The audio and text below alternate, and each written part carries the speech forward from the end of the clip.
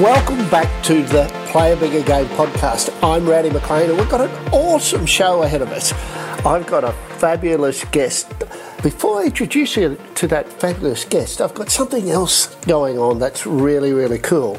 In the next few weeks, we're actually going to bring somebody on live and talk to them about playing a bigger game. So how they've put in place the strategies that we've been talking about in the podcast and the people that we've been interviewing and talking about.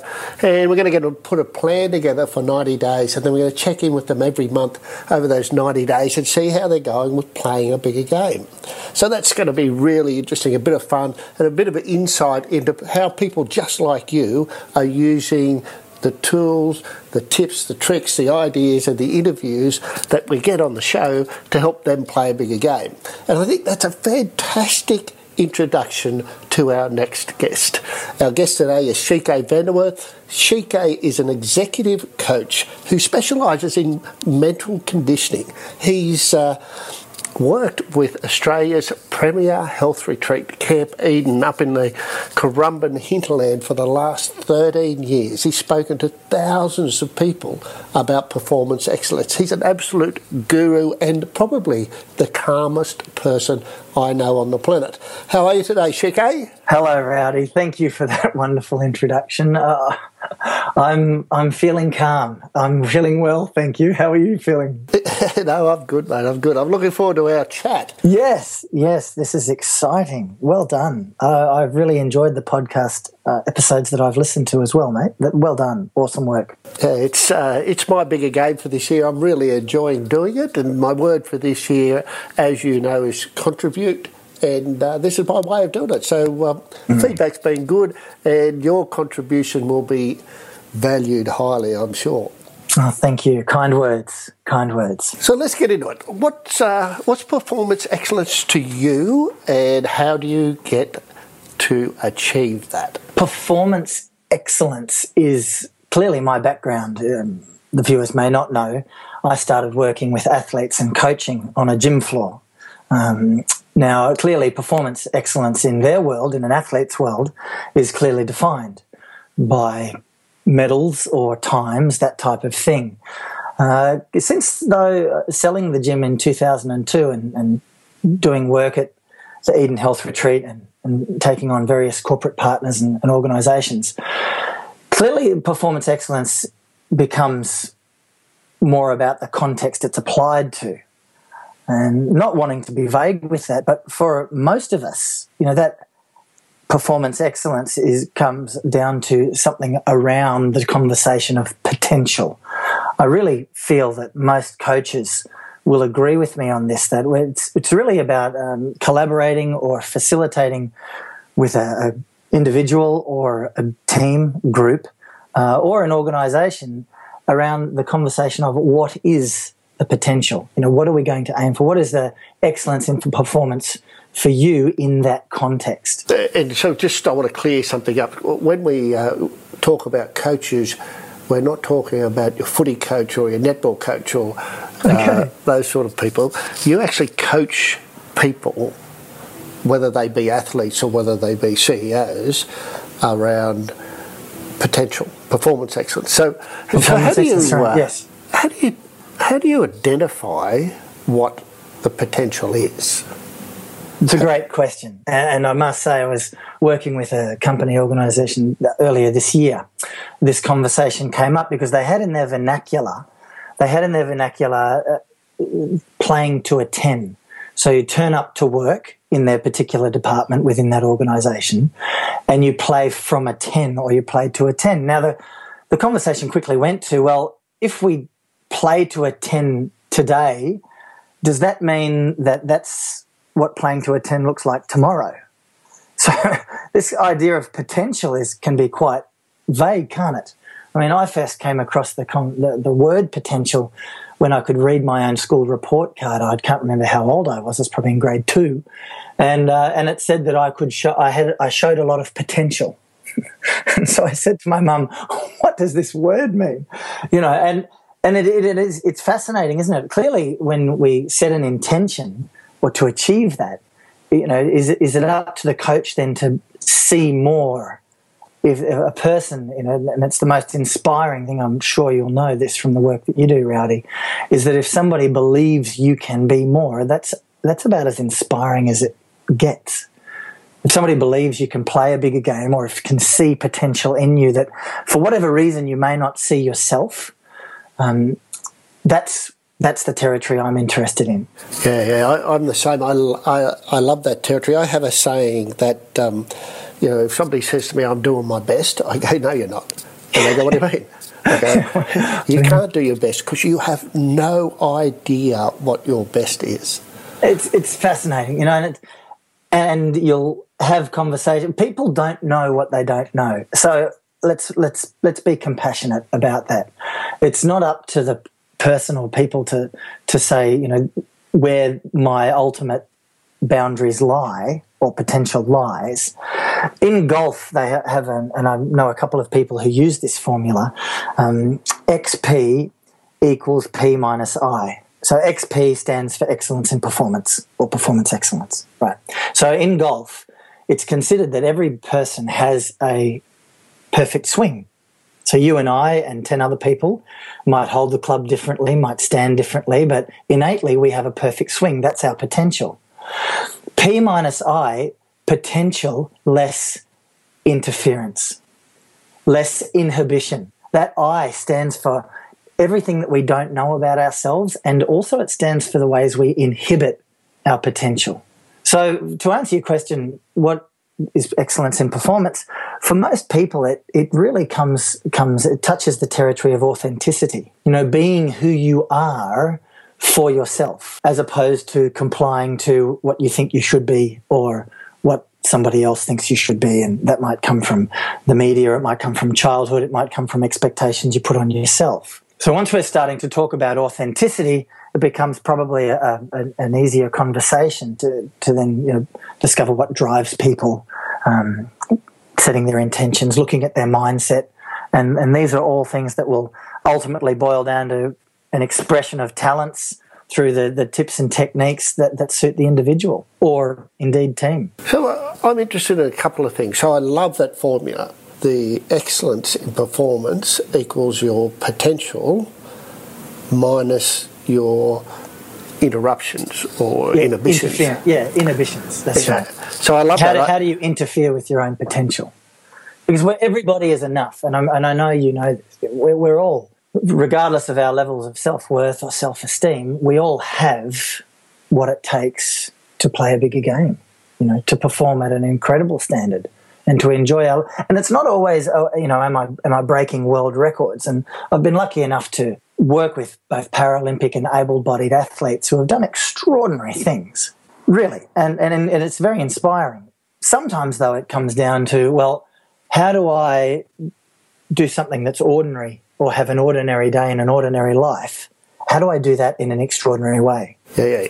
You're stretching us into places we haven't even thought about going yet. But I want to come back to the potential minus interruptions. Because the theory is that we've got it all going on, but we get in our own way. That's what you're saying, essentially, in it. There are little things about our own selves that get in our own way and stop us realising our potential. Is that what you're saying? 100%. 100%. So the easiest thing to do, and I suppose that's what you do as a coach, is you remove those blockages. You look for the things that are getting in the way and help get them out of the way. Is that correct?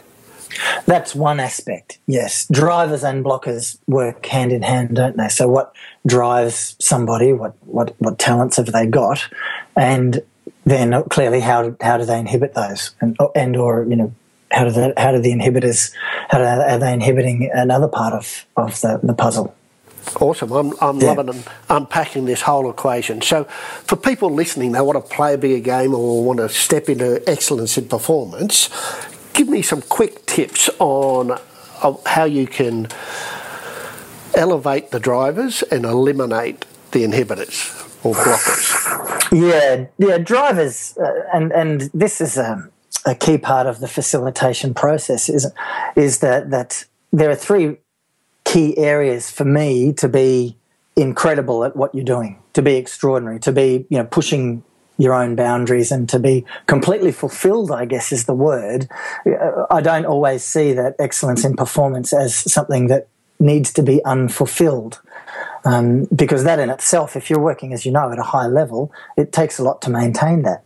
So that can be the goal in itself. But there's certain areas that I would focus on is proactivity, being responsible for where you are, developing your ability for resilience, and then, of course, linking in and being really good at relationship. Because as much as we are all we need for ourselves, none of us need to do it alone. So just run those three things again: resilience, relationships, and responsibility. Your ability to respond. Is that going to drive the drivers and block the blockers? It's going to deal with both elements of that equation? Well, this more is a process of shining light onto some blind spots. So we talked about earlier, people don't know what they don't know. I'm doing my best, and it might really feel like you are doing your best. Sometimes another pair of eyes can see so much more. Now, having that ability to respond, taking that sort of personal accountability, can put somebody in a very vulnerable place. And it's not that comfortable. As you know, stretching limitations or breaking limitations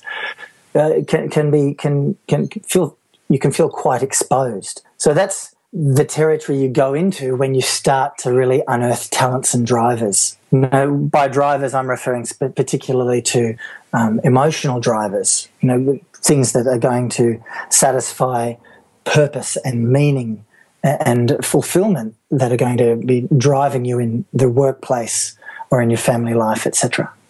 All right. Can you... working on those three things, resilience, responsibility and relationships, could you give the listeners some examples of, you don't need to use names, but give us some examples of where somebody's applied that and the change that they've had as a result of it? Yeah, interesting. And you mentioned Eden Health Retreat earlier. When I first started working there a few years ago now, I met a young man who was there in retreat. Health retreats normally turn things over on a weekly basis. He was there for 5 weeks for his 30th birthday. 5 weeks? Oh, 5 weeks. Extraordinary. And for people who like being in retreat, their first impression is, wow, that's fantastic. What an awesome present. And for those people who maybe haven't had that experience, are going, why? What was wrong with him? It was an intervention of sorts. He had such a steep decline in the previous 2 years of his life that his friends and family, the close people who he was starting to hurt, those relationships in his life, they got together and basically bought him 5 weeks in retreat for his 30th birthday, because they felt that it's a stretch for him to go to turn 40. In the past 2 years, he had doubled his body weight from, say, about 95 kilos up to around 180 kilos.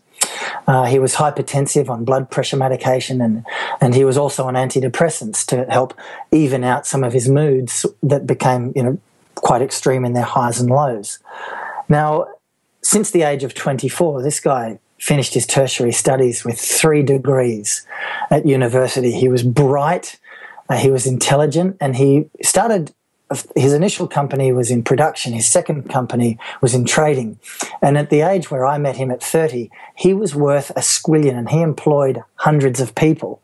By his story, he was a wonderful employer. He had a lineup of people to come and work for him. His employees loved him. Their engagement scores were through the roof. He was really kicking some goals in some areas of his life. Now, he had some tragedy that happened to him at the age of 28, 2, in fact, in very close proximity, and they both involved people close to him. And unfortunately, that put him on a downward spiral, which by the time he came to Eden, in part, he felt that he couldn't get out of that. He felt quite helpless and hopeless, particularly in the area of his own health and well-being. Now, the first real turning point for him was to see that the talents he had in business could be applied in his personal life. that was a key turning point for this young man. He felt so helpless where his own health and well-being was concerned, and yet he was making money hand over fist. There was this incongruent area in his life. His relationships, the closer you were to him, the more toxic he was likely to be with you. And then if you were one of his employees or if you were meeting him for the first time, he was charismatic, he had wonderful people skills. But the closer the relationship got to him, and obviously the relationship with himself was a little bit toxic as well. And that sort of has that ripple effect where those things are concerned. So that was him being able to see that those talents in business could be applied to his health and well-being was a real key in him unearthing, the not just the strategy, but the execution on the strategy, which he already knew he was good at, but the context needed to be shifted. Once he saw that, he was on his way. It took him 3 years to turn things around, to finish the story off. But the last time I saw this guy, he had his weight back under 100 kilos. He was active, he was off his medications, and in fact, he had a newborn child who was about 2 months old and had been married for about a year. So he's in a much healthier place, just, again, becoming aware of some areas in his life that he didn't know there was a blind spot there for him, So he ended up taking responsibility for that, taking responsibility for himself. He sorted out the relationship that he had with himself and the relationship he had with others. Yeah, that's right. And this is how the whole thing, this map started to sort of fall into place for him. But it started in that first taking responsibility, knowing that he was the biggest influence on where he was, and he would be the biggest influence on his day, which then led him to where he wanted to be tomorrow. But that's an awesome story. And it's probably a little bit removed from what people thought we were going to talk about. So when we started talking about excellence in performance, yes, immediately you get this idea of people breaking world records and setting new goals and standards. But sometimes excellence in performance is just that, isn't it? Taking responsibility for how you show up, taking responsibility for the relationship you have with yourself and the relationships that you have with others. Yes. And, yes. Well, that's right. And one thing I've learnt over the years, my history with athletes was very modest in the beginning. I worked with local people who came into our facility, but then as you stay with it over time and get a bit lucky, some of those people start getting better results as they're working with you. They win state, national, international competitions. And working with international level athletes, I really became aware that the whole physical spectrum, where most people feel, success is made or broken in that physical realm, but they're all awesome. I mean, we recently had a football series in Australia that I know you and I were intently following, and all the athletes on the field at that level are incredible. Now, what sets them apart, of course, is how they show up mentally and emotionally. Mentally, are they able to filter distractions, to focus, to turn up when they don't feel like turning up? And emotionally, how are they going to deal with the ever-present gamut of emotions that we feel? How are they going to take some management over that? And it's really been those two areas that I guess has really propelled me in working in excellence in performance and performance excellence. This idea of mental resilience, but then also the flow on it to the emotional state as well. Yeah. I reckon we've got lots of listeners who, well, all my listeners are superstars. We all know that because they listen because they want to play a bigger game. But I'm sure some of them are stuck in a rut, going nowhere, lost their way, would like to stretch the horizons a little bit. So if you were going to give them 3 simple things they could do this week to take responsibility for how they show up, what would those 3 things be? Context plays a big part in how I would answer this. What I would say, though, is understand that principle of how daily routines and rituals produce long-term excellence. This is not what can I do 3 things this week to change my life and my world, or get me that promotion, or get me this or that. It's going to be, I guess, if there was one thing I would ask people to focus on, is how do they contribute to their own mental, emotional, and physical nourishment on a daily basis. Because we all know, we need to move more and eat less, and the healthy side, get regular sleep, and those things are very important as well. How then do we manage our own inspiration? How do we express gratitude in our lives? What truly recharges us? And if you're wanting to turn up and give 110% at anything, you need a fully charged battery, because you're going to contribute to it mentally, you're going to contribute to it emotionally, and you're also going to contribute to it physically. So those are the three things that if you are going to turn up and do something extraordinary on that day, those are the three boxes you would need to tick. Yeah, so give some thought to what's feeding your soul. So get out there and get a bit active. Think about what you put in your mouth, and think about what you put in your head. It is, yeah, and know when you are connecting with something that touches you as well, touches you in that deep heart space. Context is probably, I guess, to be more specific, I would probably need more context on that. A lot of the work and the Cool Heads program, which I know you're aware of the work that I do, that area really has sort of exploded recently, because it addresses that whole idea of mindset and then application of mental habits which contribute to that. When you talk about somebody saying they were doing their best, we know, you and I know, it's not the sky that's the limit. It's always what's between your ears that ultimately is the limit. And I guess the work that I've done specifically with people, that's been a very easy tips and techniques around that place that makes a real difference. Because ultimately, if I ask you to change your eating habits, you've got to think about drinking water instead of a soft drink, or having an apple next time you feel like a chocolate, or that type of thing. But if you can become aware of a thought that's enslaving you in some way, so holding you back or inhibiting you, we talk about the inhibitors and things that interfere with performance excellence. If you can identify those thoughts, you'll also become aware that they are quite habitual, much like your eating habits and your lifestyle habits. But we don't often see that mentally in ourselves. We don't understand that we probably say the same thing at the same time in the same way. And ultimately, we know that we can talk ourselves in or out of anything. So if we can become aware of those mental scripts, we can potentially write new scripts. And you can do that in your chair. You can do that almost anywhere at any time. If you set a regular reminder, you can sit back and start to reprogram the brain's attention to shift its focus. And that can be a real game breaker. So to play a bigger game, you've got to get your head in the game. Yes, it's that mental resilience, that ability to... And that doesn't matter if you're trying to lose 5 kilos or get a promotion or run a marathon or learn to play guitar. It doesn't matter whether you're going to the Olympics. Yes. Get your head in the game.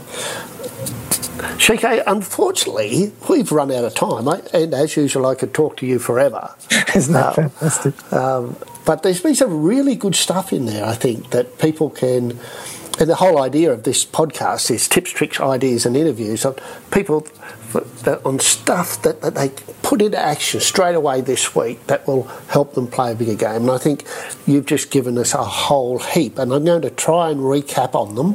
But if I miss any, you throw them in at the end. But I love the formula. So excellence in performance equals potential minus the inhibitors. So we could do some work on the stuff that's getting in the way. We could look at our responsibility, our resilience and our relationships, and we could think about what's going on between our ears, what habits happen mentally that stop us reaching our potential. And I'm sure there were a few in there that I've missed. Excellent. No, Rowdy, you've nailed it. It's like when you spoke about the person being their best. You don't know what you don't know. So the first step is that area around shining a light on a blind spot. Now, whether that happens through facilitation or sometimes you sit down with your best friend and they tell you some honest truths, or your partner, or a performance review at work, you don't know what you don't know. So the first step of becoming, taking responsibility for certain resilience and relay is shining light on those blind spots and going from there. Yeah, I sometimes get some pushback with people when I say you can't do your best because you have no idea what your best is. They go, well, what should I do? And I say to them, just do your best right now, knowing that it could be better. And that's what playing a bigger game and excellence in performance is all about.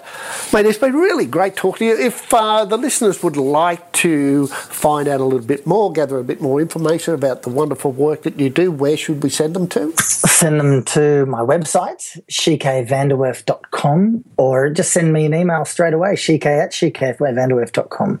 I'm also on LinkedIn and happy to connect. Awesome. Give us the spelling of Shike Vanderwerf. Shike, Shike, Vanderwerf, Vanderwerf, F for Fred. Awesome stuff, mate. Listeners, if you don't get in touch with Shike, you're mad. He is a fantastic guy, just a wonderful person to have within your network. Generous, calm, and absolutely clever as. It's been fantastic talking to you, though, Shike. We'll get you on the show again in the not-too-distant future, I'm sure. Oceans of love and gratitude to you, Rowdy. Thanks, mate. You're welcome, mate. Talk to you again soon, eh?